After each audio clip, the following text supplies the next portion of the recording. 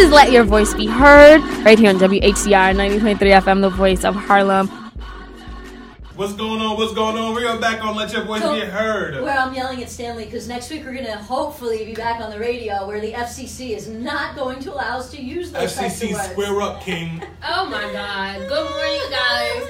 And welcome to Let Your Voice Be Heard, where we talk politics, social issues, Stanley's anger management, as well as how Republicans are still racist. Every Sunday from 11 a.m. to 12 p.m. Eastern Time. And, Yeah. Oh, that's another thing. You know, Selena thinks it's called EDT. I'm not sure what EDT is. No, I've heard that before, too, actually. Yeah, EDT is a real thing. Yeah, but no, it's EST, which is Eastern Standard Time, or Daylight Savings Time, which it is not right now. So it's not EDT. Sorry about that. Anyway. Yeah, guys, so welcome to the show. We really appreciate you guys, everyone who's tuning in via Facebook Live, or if you happen to be listening post-show via podcast on Spotify or iHeartRadio, we appreciate you as well. My name is Selena Hill on Twitter and Instagram. You can follow me at Miss Selena Hill. And just FYI/TMI, I have 2 less wisdom teeth, 1 week closer to my birthday. And my hair is shorter, so it's been a while. And I lost a lot of things, you know. I lost teeth, I lost hair, so. She lost problematic relationships. You know what? That's not true. I'm going to not say what I was about to say right now. What are you going to say? What? I will say it off the air. Not appropriate. Oh. You know. Yeah. Stanley knows now. I get you. But you know what, guys? Who cares about Selena's beautiful hair and her wonderful job? I do. This is Stanley Fritz. Like Vanna White. I'm beautiful. I'm handsome. This is our last Sunday in the makeshift studio. Maybe. Allegedly. I've actually enjoyed it here. I really have. I have no complaints whatsoever, guys. But if you want to follow me and talk to me more, besides us being at the WHCR studio, you can always do that on Twitter at Stan Fritz. You can also do that on Instagram at Stan Fritz, where I post a lot more than I was maybe 6 months ago. And of course on Facebook at Stanley Fritz. But just remember, if you report my page and I get suspended for another week, we have beef. Oh, yeah, and, well, before I tell you who I am, I just want to say shout out to Jackie Combe. We really miss you today. We hope you feel better, get well soon. Definitely. But anyways, in the meantime, while I'm not shouting at our sick colleagues, my name is Ilyssa Fuchs. I am talking legal things to you. You can find me on Facebook at facebook.com/Ilyssa Fuchs. That's Ilyssa with an I. ILYSSAFUCHS, if you're nasty. I got my name right this week. Oh, did you? You did mess up last week. I did. Or you can find me on Instagram at Ilyssa.Fuchs or on Twitter at Ilyssa Fuchs. So, we have consistent. Sort of. Did you get your information, Selena? Yeah, I did. She did. Wow. I gave some TMI information. I had a wow. How was you guys' weekend? My weekend was a little bit interesting. Well, how much did you have to drink last night? Honestly, I didn't drink anything at all. I spent all of Saturday cleaning, and I thought it was gonna be an hour That's job. That's what they're calling it these days. Right, cleaning. I cleaned my kitchen and I cleaned my living room, and then I cleaned the bathroom. Marilyn? No, she was at work. Oh, okay. So I actually was cleaning, and I was like, oh, this will take an hour. And I was also watching The Chilling Adventures of Sabrina the Teenage Witch as I was cleaning, and actually I used to love that show. No, you would hate this show, Selena. Oh, they revamped it? Yeah, it goes against all your Christian sensibilities. It's about like straight up devil worshipping. Stop, Stanley. No, I'm serious. Aren't they targeting like children and teens? No, they're not.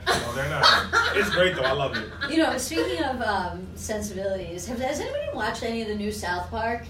No. A lot of people didn't even know there was a new season. I watched the first 3 episodes. So I sort of have mixed feelings about it because, like, I don't know, coming off of like the last season where they were like satirizing the whole like Trump thing and the whole like member berries, and then this season just feels like sort of blah, where like nothing really connects together and there's like no theme, and I sort of like, I don't know, it's sort of disappointing, but they did do this scathing episode about the Catholic Church, which is what your comments reminded me of. Yeah. And that episode I actually really liked, although one of my friends who's very Catholic was sort of offended by it. Well, stop. But I mean, like, kids. the South Park specializes in offending. I mean, it's comedy. No, like, sorry, go ahead, Selena. No, I was gonna say, like, it sort of reminds me of SNL. So, like, I don't know if you guys have been keeping up with the saga, but Pete Davidson, he made like some insulting comments about a Republican who was elected to Congress who was a war hero and lost his eye.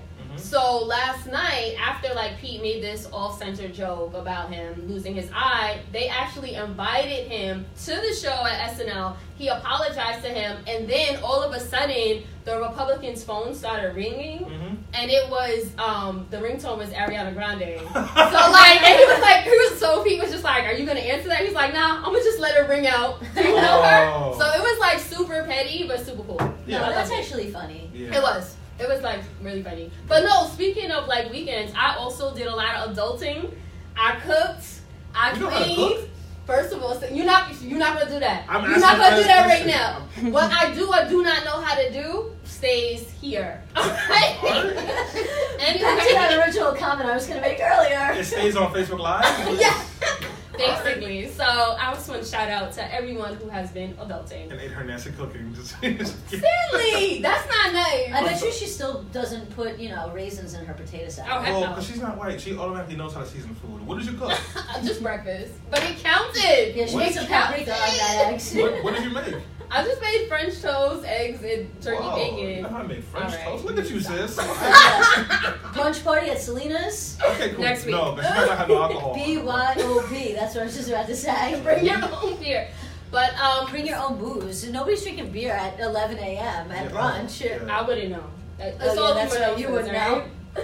All right, but speaking of that, so we actually have a great show lined up today. We're going to be talking about a lot of the tragedies that have been happening in our nation. So it's nice to start off on a nice, positive, fluffy note, right? Yeah. It all goes downhill from here. Tragic. Yeah, it all goes downhill from here. So, I mean, a number of tragedies have been happening in Thousand Oaks, California, from the shooting to the fact that it's on fire. We're going to talk about that. We're going to talk about Bernie Sanders, who is our favorite our favorite white man who says problematic stuff. Like all the time when it comes to well, he is mine. He is mine.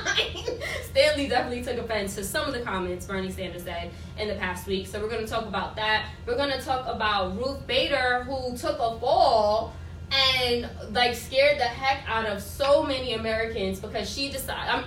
But she's back now. She's back, but she broke 3 ribs. Bad timing. Bad timing. You're just giving all the news right now. Oh, I'm sorry.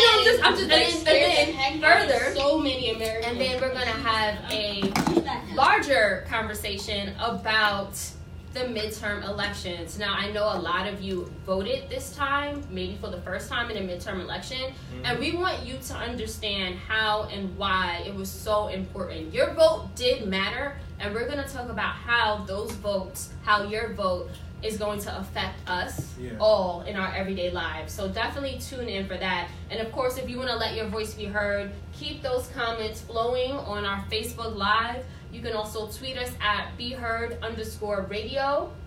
And you can also leave comments if you're listening via podcast. All right. By the way, Catherine Mero, I see you online. Thank you for watching. Greg, thank you for watching. Shout out to Greg. Appreciate people who are watching and supporting us. And if you don't watch us and support us, I don't appreciate you. Pretty much. So, guys, it's now time for the news roundup. Yeah. This is where we're at.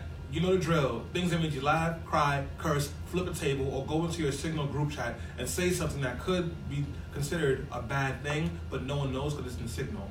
So, anything like that. Let's talk about it. What do you have for me, Selena? So I want to start off with Jeff Sessions, who a day after the midterm elections was forcefully removed from his position as Attorney General. Now we know Jeff Sessions has had a strong problematic history of saying racist things and also implementing racist practices and policies. He's used that platform to do that and to also continue to marginalize black and brown people, especially immigrants. So he's out. But the thing is, I don't really know if Jeff Sessions being removed from his position is a good thing because the white man who's replacing him is a vocal Trump supporter, number one, and he also has said, he's publicly proclaimed how he would stifle the Mueller investigation. Like, he's literally said, I would just retract the resources if I happen to be Attorney General. Mm-hmm. And now he is. So, Ilyssa, is Jeff Sessions being fired a good thing or a bad thing for us? Look, I honestly don't know the answer to that question because it could be either way. On one hand, it could be a good thing that he got fired because, like, I don't know, he had finished out whatever role he was supposed to play. It could be a bad thing because of the Mueller investigation, but the thing that I actually found so striking about the Sessions firing / resigning wasn't how it affects the Mueller investigation. It's what he did as his last act on the way out, and that was he basically told the federal government and the Department of Justice to not enforce consent decrees between the federal government and police departments that have been under investigation for problematic and racist policing practices. Like, for example, in Ferguson, Missouri, in Chicago, Illinois.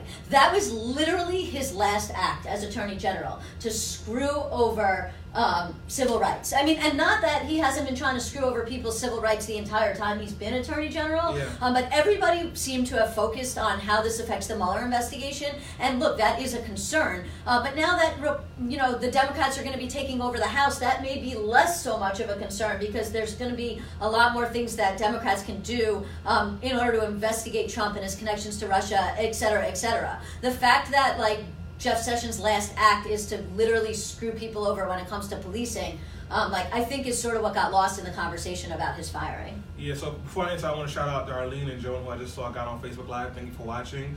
We replaced one racist and put another racist in there. Jeff Sessions' life dream has been to disenfranchise and attack black people, and he got to do that for a year and a half.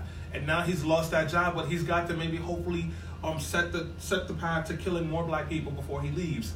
He feels good. And now we have somebody in here who is going to do Donald Trump's, bidding, and potentially, as the quote-unquote top cop in the country, be going after activists like myself. Well, I'm an organizer, but going after activists, be going after the press, be going after people that Trump considers enemies, and then, of course, be trying to kill the Mueller investigation, which we know could be finalizing and finishing up any day now. Mm-hmm. There was a rumor that it was going to be done this Wednesday and Donald Trump Jr. was going to be indicted. So we don't know what's going to happen. Oh, yeah. Yeah, so, one racist is gone. But this week has been so bananas, that's not even the biggest story of the week. That's what blows my mind about all this. Yeah, I agree. Well, Stanley, for you, the biggest story of the week was what? Bernie Sanders. Well, tell us why that was the biggest story for you out of everything that happened. So, because it's the biggest story for me out of everything that happened besides our main topic is because listen. What did Bernie Sanders say? Bernie Sanders said there were a lot of white people in the Midwest and in Florida and in Georgia who did not want to vote for Stacey Abrams or Andrew Gillum or any other black candidate because they were black. They were uncomfortable voting for them because they were black. And that doesn't make them racist, and we have to have a conversation about that. And that really pissed me off because, no, if you don't want to vote for somebody because of the color of their skin, you are a racist, period. If Ilyssa was running for mayor and I said she's cool but I don't want to vote for her because she's Jewish, that's anti-Semitic. And what Bernie Sanders is doing, and what he has consistently done, and what the media has consistently done, and everybody is, ever since Trump has been elected, we've been trying to cape and speak up for these white people who don't give a crap about anybody that doesn't look like them. And these are the same white people that call cops on black kids for selling lemonade. These are the same white people that shoot unarmed black people. These are the same white people who thought we were all crazy for being upset about kids being separated from their families because they were not white. And I don't understand what we need to do to get through people's heads that these white people are not our friends. And if you're defending them, you are an enemy to me because you're putting black bodies on the line. Well, before Ilyssa chimes in, I have the direct quote here. This is what Bernie Sanders said to the Daily Beast in an interview. He said, there are a lot of white folks out there who are not necessarily racist, who felt uncomfortable for the first time in their lives about whether or not they wanted to vote for an African American. He has since walked those comments back and clarified it in an interview, I think, with NPR to say that, it's like Stanley said, like, you can't really say you're uncomfortable voting for a black person, but you're not racist. I guess what Bernie was trying to say, like, it's a form of implicit bias, or maybe people aren't familiar or comfortable with groups or people who look different from them. Look, I think what his initial comment, that people were uncomfortable voting for black people, he's probably right about. There are probably white people that are uncomfortable voting for black people. It's the second part of the comment that's problematic, is that doesn't make them racist. And, look, that's where it gets tricky. Because I don't know if... I sort of agree with you, Stanley. If you're like, I'm not going to vote for Ilyssa because she's Jewish, then, like, that's anti-Semitic. So if you're like, well, I don't feel comfortable voting for this person because of their race, their religion, their sexuality, like, that inherently makes you anti that person. To your point, Selena, I don't know, because these same people voted for Barack Obama, didn't they? Not all of them. All right, but like some of them. Like there are racists who had black nannies and liked them. Oh, yeah, that doesn't mean anything. Like George Bush was such an atrocious president. There really wasn't much left to do. He almost broke the entire world's economy. So yeah, that created an atmosphere where racist white people could be like, damn, I gotta vote for the N-bomb because the other option isn't too good. But let's be real about this. Sorry, Selena, go ahead. No, I'm sorry, Stan, finish your point. My thing is, we all know that there are white people that don't feel comfortable voting for black people or don't want to vote for black people because they're black. And we all know that that's racist. The problem is, Bernie walked back those comments. How many times has he walked back the comment where he was caping for white people at the expense of black people? This is how he feels. He was, when Trump won the election, he goes, I'm mad because the Democratic Party can't talk to my people. And Trump can. When we all know Trump used racism, so what are you saying, Bernie?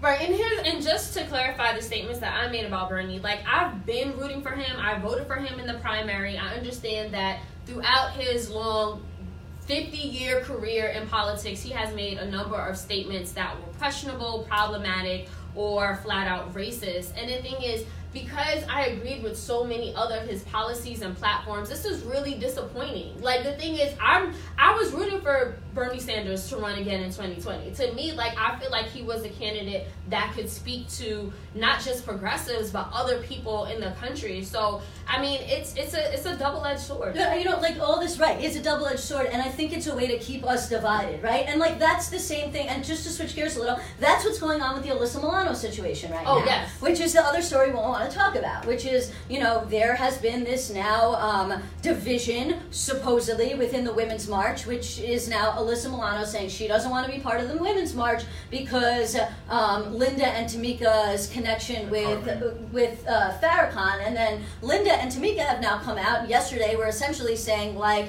this is the right trying to divide us. And that, I think, sort of goes in some ways back to, and that was legit a comment that they made, not to focus on this. This goes back to this whole point, which is when we're sitting here arguing about who said what and who's hanging with who, we are not focusing on the fact that Republicans are running roughshod over all of us when it comes to things on, right. Climate, voting, so many other issues. And yes, we should talk about these issues, but we cannot let the right continue to divide us by trying to drive wedges between our movements. Just to clarify what Ilyssa was saying, because you may have missed this story in light of everything that's been happening. So Alyssa Milano, she's an actress. She's in the Me Too movement. She has been associated in line with the Women's March, and she was particularly doing a lot of activism around Brett Kavanaugh's hearing. So it turns out that she has distanced herself from the Women's March and said that she's not going to march in January because Tamika Mallory and Linda Sarsour, who are leaders in the Women's March,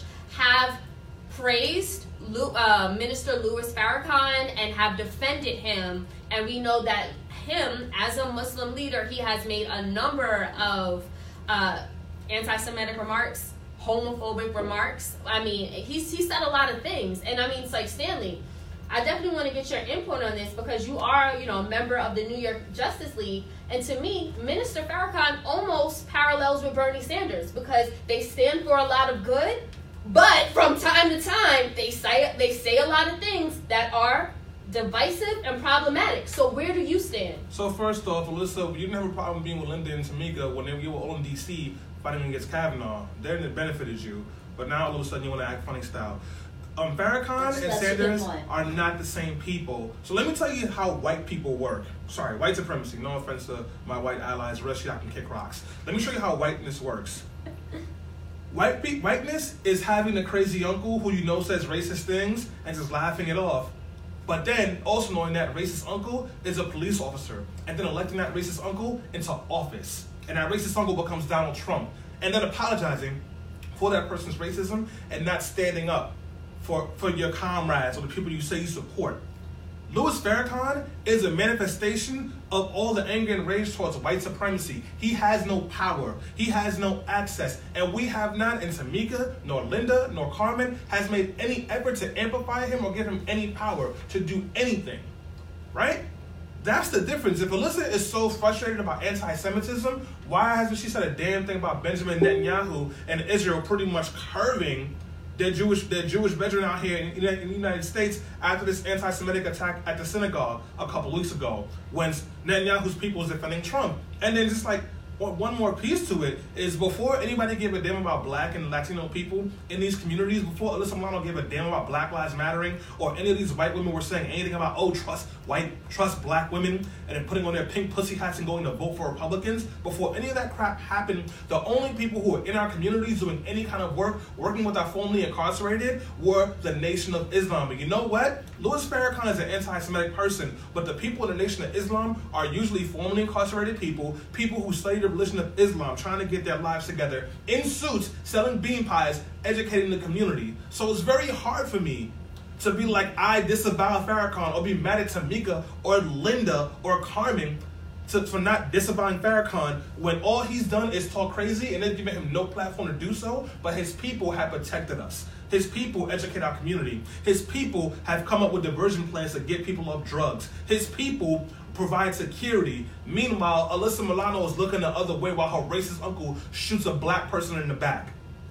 I mean, look, I just, the other thing I want to add to that, I don't, just going off of that, because I don't really have a response to you directly, which is, like, Linda is a friend of mine. I know Linda. I know you know Linda. And I'm Jewish, and one thing I can say is Linda is not anti-Semitic.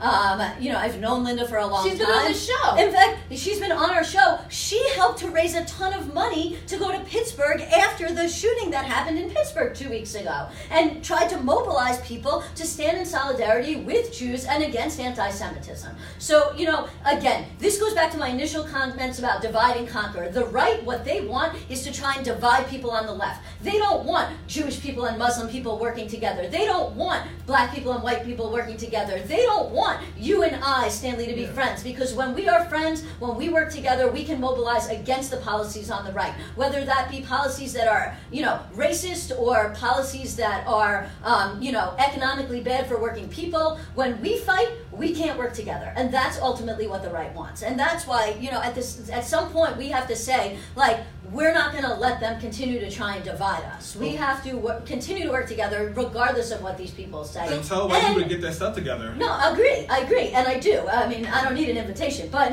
you know that. So do we have any comments?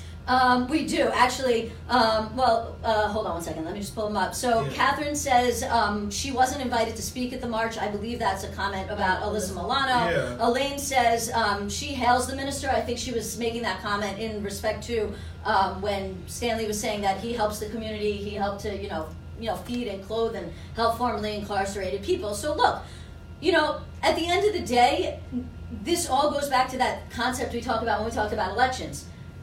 Not everybody that you agree with on certain things is going to be your perfect candidate, or somebody that aligns with you perfectly, or there may be somebody you agree with on like 10 out of 12 things, but there's 2 things you don't agree with them on. But at the end of the day, you have to pick and choose those battles. Like, and some of those things are going to be bridges you can't cross. And you're going to say, I can't work for that person. I can't work with that person. I can't vote for that person. But, if the majority of the things you agree with, then you have to figure out a way to get past the few things that you don't, because at the end of the day, if not, then we're going to continue to be divided. Yeah. And Republicans don't act like that. Right, That's why Donald Trump is president. So, that's why Brett Kavanaugh is a Supreme Court justice. Speaking of Supreme Court justice, as I mentioned at the top of the hour, Ruth Bader, she did take a fall. She broke 3 ribs. I was absolutely horrified when I found out the news. Like, I get it. She's an 85-year-old woman.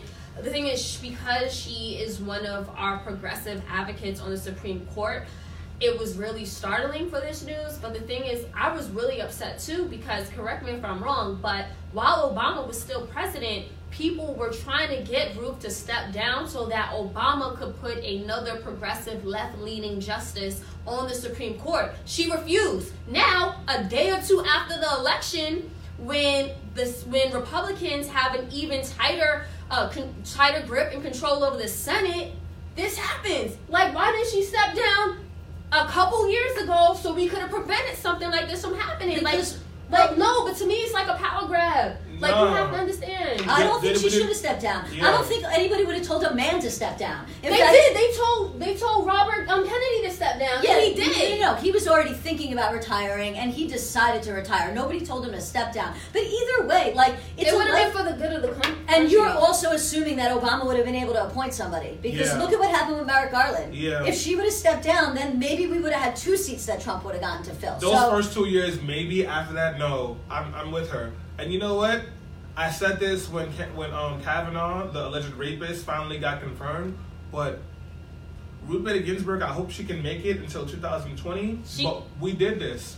What do you mean? Elections have consequences. Yep, exactly. That's exactly the point. What was the text that I sent you when you sent me that message last week? I do not remember. I said, people should have thought about that in 2016. Yeah. And you wrote back what? This. Yep. This, exactly. And we've talked about this before, but it's worth mentioning again. We're still bitter, guys. Which is, a little bit. It's worth mentioning again.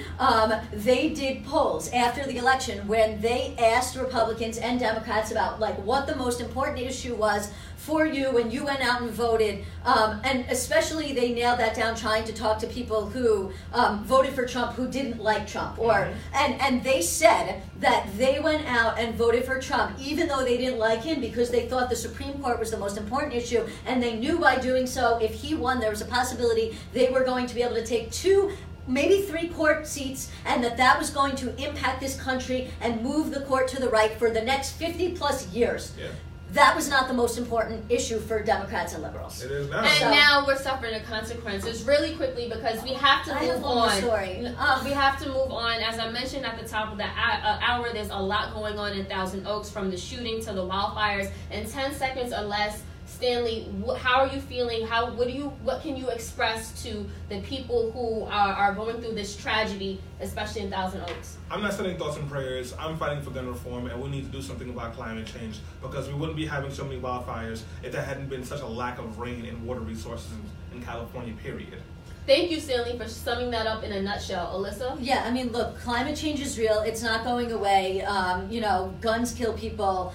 Despite the fact that people don't want to believe that. And, if people want things to get done, then we need better gun laws and we need to deal with climate change. Otherwise, people are going to keep getting killed in shootings and people are going to keep dying or being displaced by, weather events that are only going to get worse. I did want to read one quick comment before we go to break from Joan Andre. This is going back to the beginning of our segment, and she wrote, "Damn, not Bernie. He knows better than that. He could have phrased what he was saying." Obviously doesn't know better than that. He's done it multiple times. Thank you so much, Joan, for your comment. Absolutely, guys. So we're going to just segue right into the main event here. Are we ready? I mean, we can go on a little song break if you want. Let's do it. So, guys, since they're giving me control of the mic again, they made a big mistake. I'm going to play a song I've been listening to a lot since this album came out. It's from Metro Boomin. Is it Metro Boomin? Yes, Metro Boomin and Travis Scott. I love this song. And you get to hear it for 10 seconds before Facebook takes us down.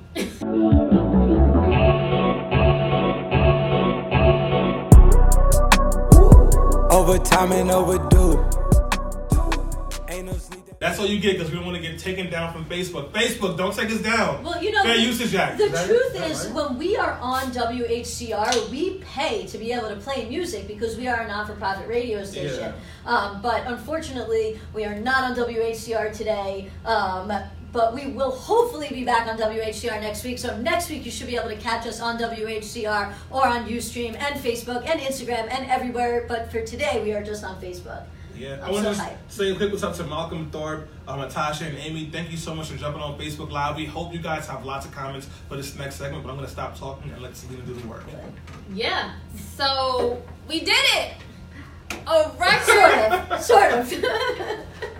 A record-breaking number of voters came out to the polls on Election Day and elected the most diverse Congress in our nation's history. Democrats now have control of the House of Representatives, which has been flooded with a diverse amount of women like Sharice Davis and Deb Haaland, the first Native American women to ever serve in Congress in history. Ayanna Pressley, Massachusetts' first black woman in Congress. Ilhan Omar and Rashida Tlaib, the first Muslim women to serve in Congress. Veronica Escobar and Sylvia Garcia, the first Latinas to represent Texas in Congress. And Bronx native, shout out to Alexandria Ocasio-Cortez, the youngest woman ever to serve in Congress. Don't forget about the rapper. That was a joke. Oh yeah. Yup. Oh, Antonio Delgado. I worked on that race for the last 5 days. Hey, Stanley. Yeah. Good job for Good that. job, Stanley. Well, good job for telling y'all. But yeah. So, in addition to that, Democrats flipped 7 governorships, including hotly contested gubernatorial races in Kansas, Illinois, Michigan, and Wisconsin. Plus, millions of formerly disenfranchised voters were added to the rolls thanks to Amendment 4 in Florida, which restores voting rights to convicted felons. So, this victory means more than 1 million people will regain the right to vote in Florida, including 40% of all black men in that state. Wow. Now, Maryland, Michigan, and Nevada also approved ballot measures that could help expand voting in different ways, such as allowing same-day voter registration and enacting automatic voter registration. So again, those were more wins. But on the other hand, in the Senate, Republicans gained more seats. However, because the races in Florida and Arizona are still yet to be called, the GOP majority in the Senate could range from anywhere from 52 seats to 54 seats. Furthermore, voters weighed in on hundreds of ballot initiatives in this year's midterm cycle on issues from abortion to marijuana legalization to criminal justice reform. So we came out and we showed out in the polls. In this episode of Let Your Voice Be Heard, we're going to talk about these midterms, wins and losses, why and how they affect our everyday lives, and what needs to be done to not only take back the White House in 2020, but to take back our country right now. So I want to open up this discussion to Ilyssa and Stanley. Stanley, what was your highlighting moment from election night? My highlighting moment, actually, it was not about a national race. It was in New York State. Yeah.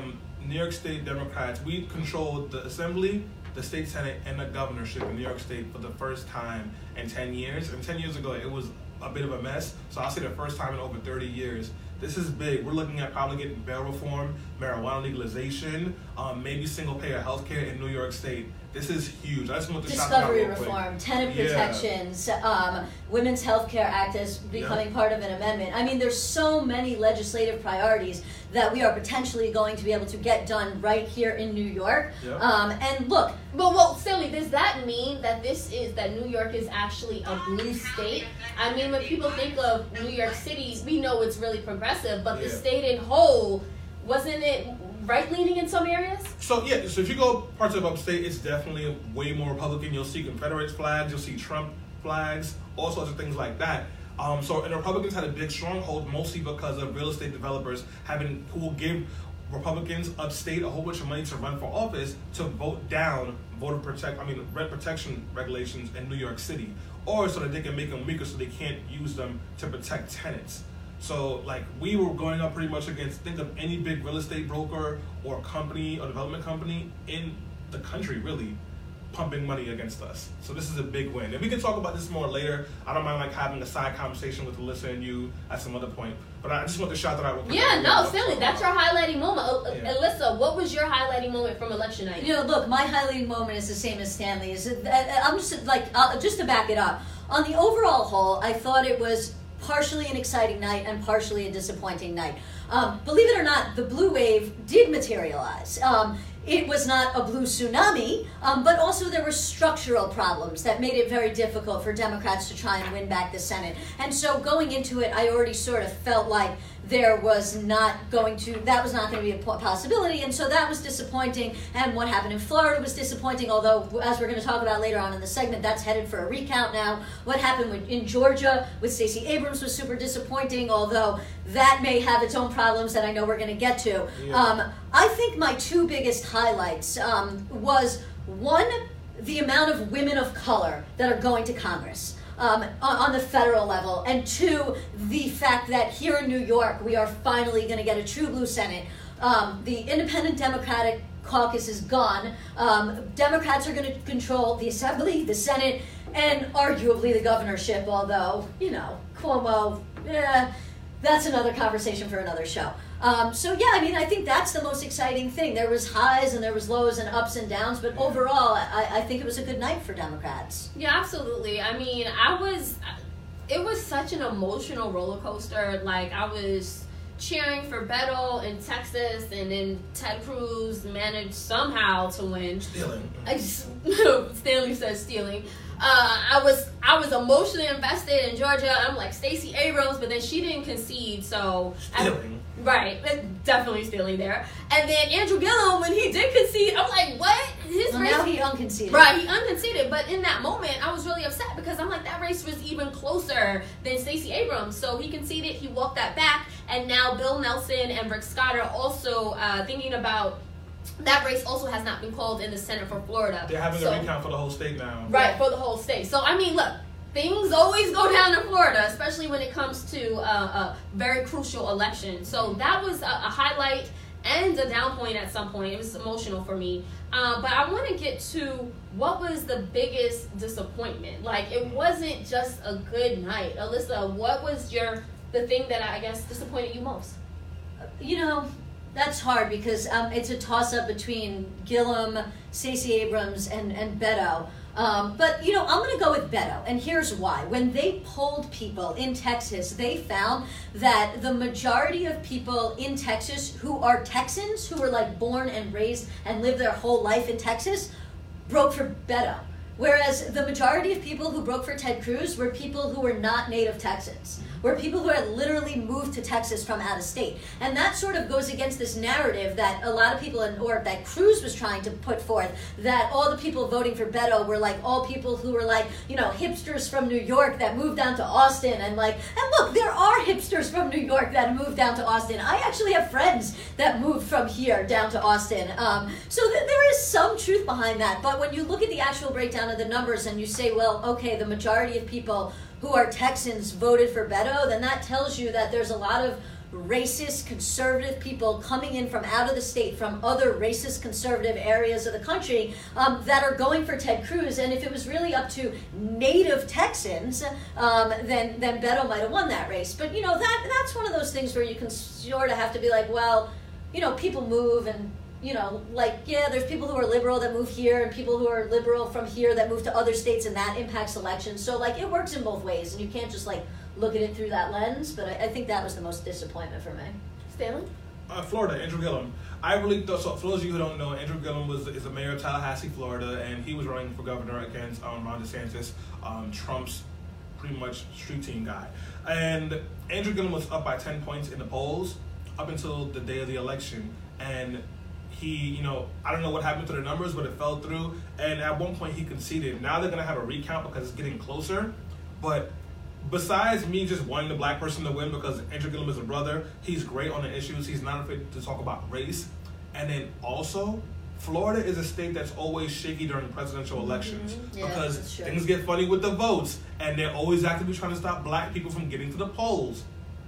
And that whole state does not have affordable health insurance. And you put a Democrat, a progressive Democrat in the governor's seat, and an African-American Democrat in the governor's seat, that could help to shift the power dynamics in the 2020 presidential election. Definitely. You want to have a friend there. So I'm really hoping this recount goes in our favor. Right now, the Republican Party and DeSantis are suing the state of Florida, saying that it's unconstitutional to count all the votes in the election.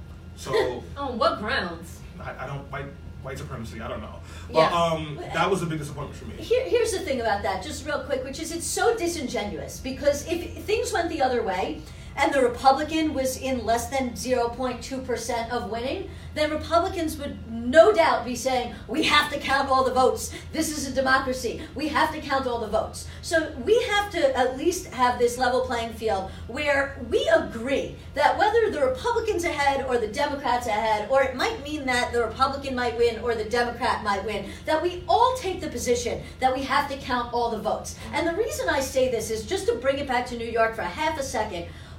Marty Golden, which was a race that I worked on, the Andrew Gennardis race in Bay Ridge, he said that he doesn't want to concede that election yet because there was still 3,000 outstanding absentee ballots that had not been counted, and he was only losing that race by about 1,200 votes. And there was people on the left, not a lot of people, but there were some people that say, oh, he should just concede, he's being a sore loser. So you know what? We can't have a double standard. If we're going to say count all the votes, then count all the votes, whether we're going to win or lose. Yeah, absolutely. So it's count. I mean, every vote should be counted. Yeah. So speaking of that, we had the highest voter turnout for a midterm election in the nation's history. Approximately 114 million votes were cast in the U.S. House races, while a strong black voter turnout, along with women, Latinos, millennials, and new voters, played a significant role in key Democratic victories.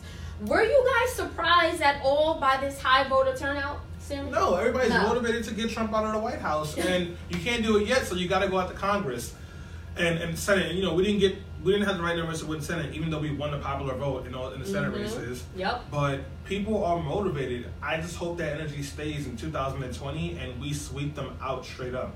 Oh yeah, Ilyssa? I mean, look, I'm not surprised about the high turnout. I expected a high turnout, especially on the Democratic side. I am sort of a little more surprised about how many Republicans turned out, and this is sort of an interesting conversation because when they initially looked at the numbers in this, they did not expect high Republican turnout. Or they did not expect it to be as high as it ultimately ended up being. And generally speaking, Republican turnout is not as high, or I shouldn't say Republican turnout. The party who's in power generally does not have very high turnout during the midterms. So if you look at, for example, 2006, Democrats won a lot of seats in 2006. George Bush called it like a thumping. And then in 2010, so many Republicans turned out. We had the big Tea Party wave, and Obama completely got killed. Called it a shellacking. He called it a shellacking.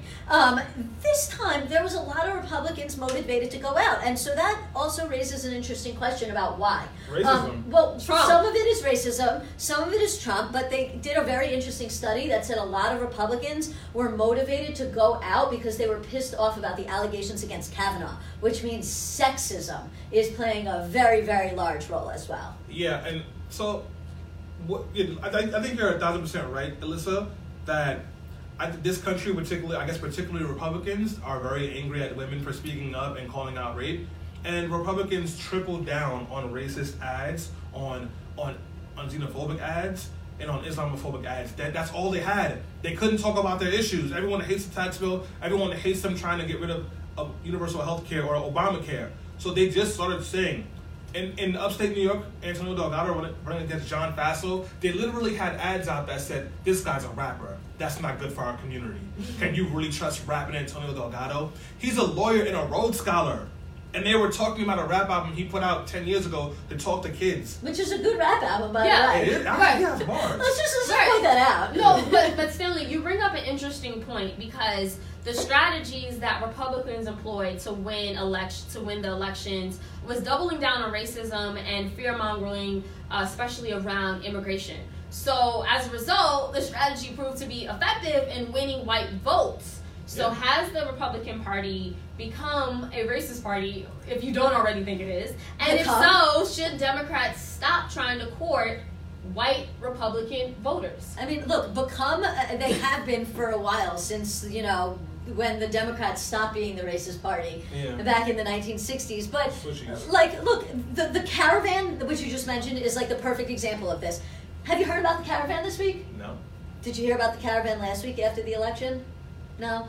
Exactly. The whole reason why the caravan was even mentioned in the news is because Trump was trying to gin up racist people to go out and vote because of this supposed invasion of people that was coming to the country. But, number one, this quote-unquote invasion of people was... One, not an invasion, as far as I'm concerned. That's a matter of opinion. But number two, over 2,000 miles away from the border. Not going to be anywhere close to the border, even for the next, month or so. And definitely we're not going to be knocking on the border at the time of the election. But in the 5 days or so leading up to the election, all you heard was Trump tweeting about the caravan, talking about the caravan. Then, of course, mainstream media started talking about the caravan, and everybody was like, caravan, caravan, caravan. And then all these Republicans, on top of being pissed off about the Kavanaugh situation and being like, screw women, because we hate women who speak up, they're like, oh my God, immigrants gotta go out to the polls. And then, of course, to add to that, Trump had to add in, there might be some scary brown people from the Middle East in the caravans too. And then Republicans were like, oh my God, terrorists! We have to go out and vote. But meanwhile, the real terrorists in this country are white men that shoot places up with guns. So, Stanley, that being said, should Democrats stop trying to court white Republican voters? I think white people, I'm going to answer your question by not answering your question. I think white people need to go deal with their white people. So for all my comrades and allies out there, I love you. My white people who have been vetted, I love you and I appreciate you. Don't talk to me. Go talk to your racist uncle. Because for the last year and a half, 2 years, we kept saying you gotta find a way to talk to white people, and look what they did. Republicans tripled down on racism, and white people said, yeah, I like that. So I don't know if we should totally give up on talking to white people, but what you should do is they need some racial education. And you need to be finding ways to speak up and stand out for your black voters, your brown voters, your LGBTQ people. You need to be talking to those folks because that is your base. Black women voted 96% across the board for Democrats and for progressives. Black men, our votes are shaky sometimes, 90% across the board. Why are we only getting 60% of the Latino vote? We need to be focusing on shoring those things up. And by Bernie Sanders going around pandering to his racist neighbor, it's not going to help us. They're happy with what we have here. So, Republicans are racist. Duh.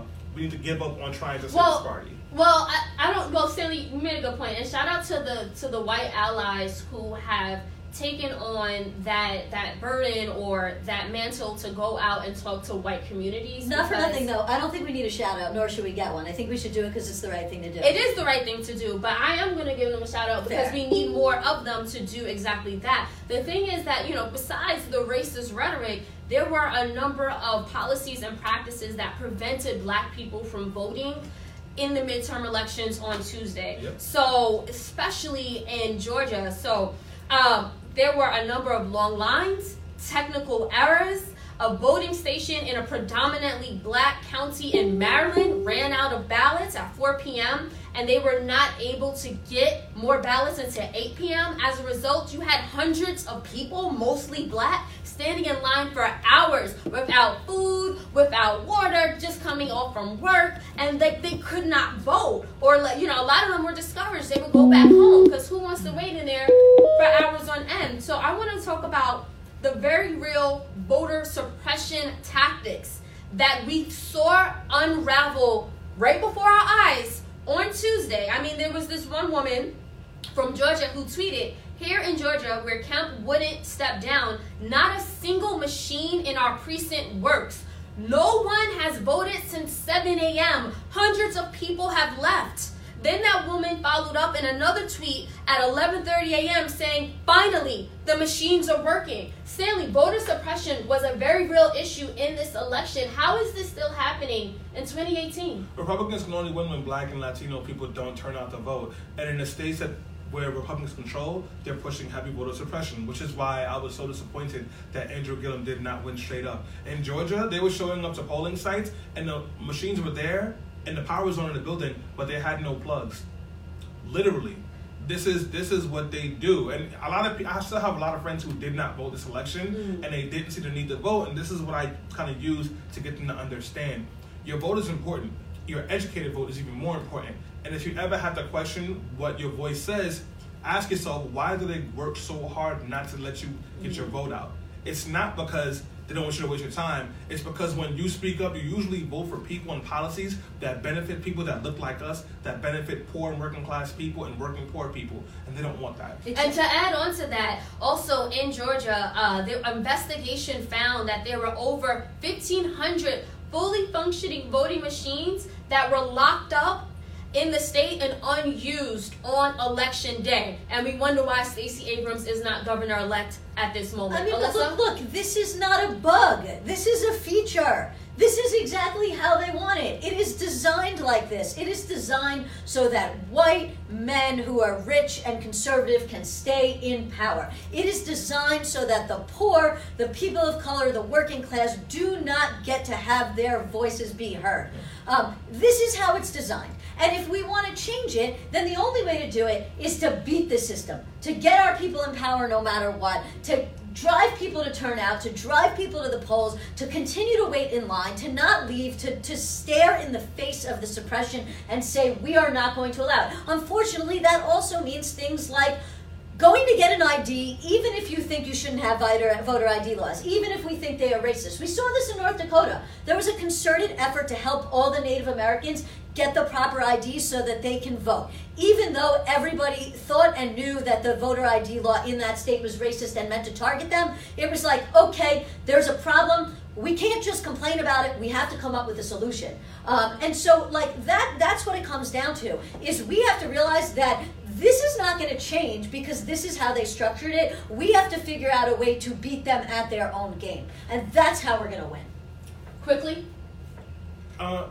I partially agree with you, Ilyssa. I'm going to push back gently, not necessarily on you, but on just quote-unquote resistance movement. White people need to do more, and they're not doing enough. And stop with the stupid Trust Black Women tweets, and stop with the speeches and the speaking fees. And why don't you go out there and to Alabama and get every single black person an ID and drive them to their polling sites and talk to your racist uncle and take some anti-racist trainings. Because I agree. Well, Alyssa said that's what they're doing in North Dakota. No, I mean, maybe, but like it's not happening in large enough amounts, and they're definitely not doing anti-racist trainings. Because look at these white folks who are still voting for Republicans. I think that we do need to double down and work harder, but I think white people, white allies, need to work harder on their votes because that group is the one that consistently hurts us. In both Georgia and Florida, they got DeSantis and Kemp got over 70% of the white vote. Yeah. After saying explicitly racist things. Yes, and then also we have to understand that it's not just voting, it's the work that comes after it. In New York State, we got a full Democratic majority across the board. I'm going to work tomorrow. You know why? Because I want to get legalized marijuana, bail reform, and rent regulations, and that takes more work. Just because they're Democrats doesn't mean they'll do what's right. Well, that point being said, I want to just switch gears a little bit because despite the voter suppression, despite the long lines, we still came out and voted. Stanley gave some statistics, especially when it came to black men and black women. But, millennials came out to vote. Gen Zers, people of color. A lot of them voted in the midterm elections for the very first time ever. But if you're like me, you may not be 100% sure, why and how that even counted. So I wanted to just give some time, in a minute or less, tell everyone why and how them going to the polls on Tuesday mattered. So everybody thinks that elections are all about winning. And when you cast a vote, if your candidate loses, it didn't matter. That's not true. In a functioning democracy, when you have a rational person who's not Donald Trump running for office, even if they win the election and you didn't vote for them, they look at those numbers and they go, wow, we lost the black vote. What do we need to do to get them? So now that forces the mother in office to be reaching out to you to find inroads, which means you now have leverage to get things that you need. And if you're not engaging in the process at all, they can ignore you. And what we need to do really is get back to the space where we don't have psychos running for president and running for office. And once we can get past that period over there, then once again, the vote, your power to vote, gives you capital and a leverage to fight for advances in your own community and your own life. Alyssa? I mean, look, I think the most important thing was that there was significant victories, and yes, there were setbacks, and we do understand that. But by the time all is said and done, Democrats will have picked up between 35 and 40 seats in the House, and that is the largest Democratic gain in the House since 1974, which is after Watergate, when the party picked up 49 seats in 3 months after Richard Nixon resigned. So, look, we have to say there was places we could have done better, but we had significant victories. We're going to take over the House. There were significant victories in many of the states. You mentioned this before, millions of people, many of whom are black men, are going to be able to vote again in Florida. Marijuana was legalized, or they voted to legalize marijuana in Michigan. They actually voted to get rid of gerrymandering in 3 different states, including Utah. So I think that we should focus on the fact, and look, there's going to be a Democrat as governor this. Yeah. Right. So, look, we should focus on the positives. We should figure out what went wrong in terms of the negatives and how we can do better there. And what we have to understand, the most important thing to understand is that every vote matters. Your vote matters. You staying online and waiting to vote matters. You driving somebody else to the poll matters. In some of these races, in some of these recounts that we're going to see in Florida, that we might end up seeing in Georgia, it may come down to just a handful of votes that allow that recount to go forward, to allow that runoff, if it happens to go forward.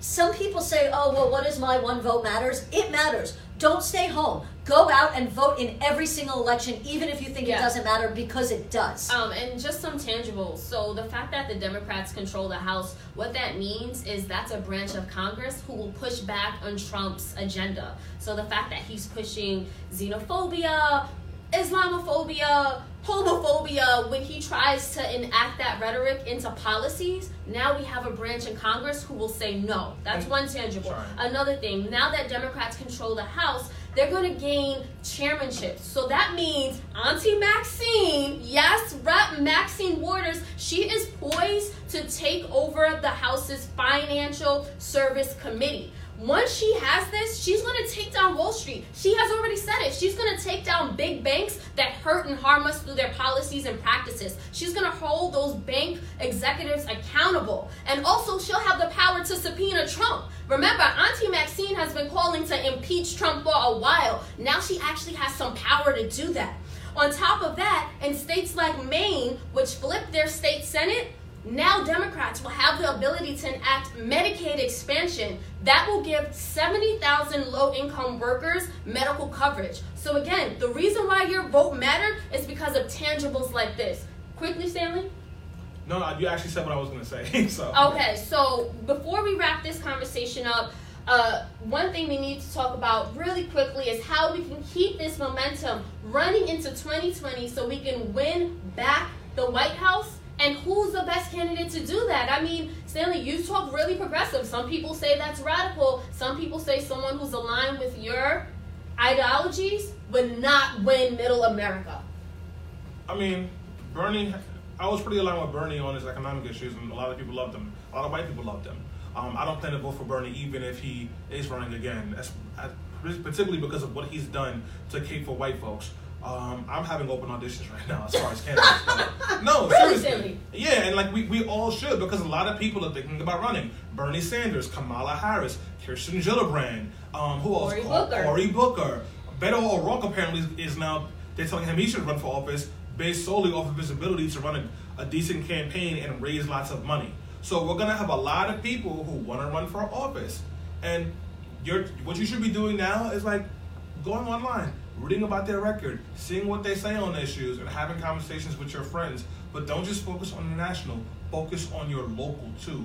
Your city council races, your district leader races, your state senator races, and your assembly races, because these races are important as well. Yeah, no, definitely. All politics is local. I agree with that. And I'll just add to what's already been said.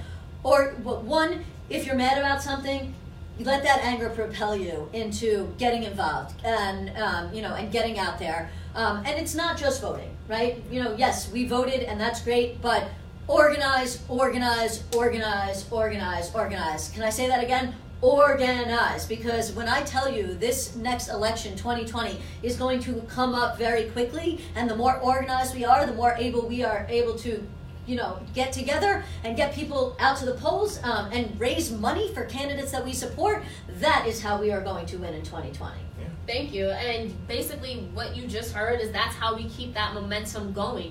I mean, for the first time ever, I've been so encouraged by this midterm elections. We had 2 Muslim women in Congress, Latino women in Congress, openly LGBTQ people in Congress. Like, there was a lot of diversity there. And that diversity matters because when it comes to voting on legislation that affects us, they're going to be our advocates. And if they're not, we're going to hold them accountable because we're the reason why they even got in those seats. So, guys, when we show up, we win. And that's what this midterm election showed us. It wasn't a blue wave, but it was definitely a blue wall and a war. And, it wasn't a tsunami, but we did get some wins. A tsunami? Pacific Ocean? But we did get some wins. And I just want to close out by saying, let's just keep it going. 2020, that's the big one. And I have a lot of friends who told me I didn't vote in the midterm elections, but I'm definitely going to 2020 to vote against Donald Trump. And me, maybe a little different from Stanley, I'm voting whoever's on that blue ticket. At this point, I learned my lesson in 2016, and whoever happens to be that Democrat, I'm voting for, and I hope that you do too. On that note, I'm just going to close out by thanking everyone who tuned in and chimed in via Facebook Live. We appreciate those comments.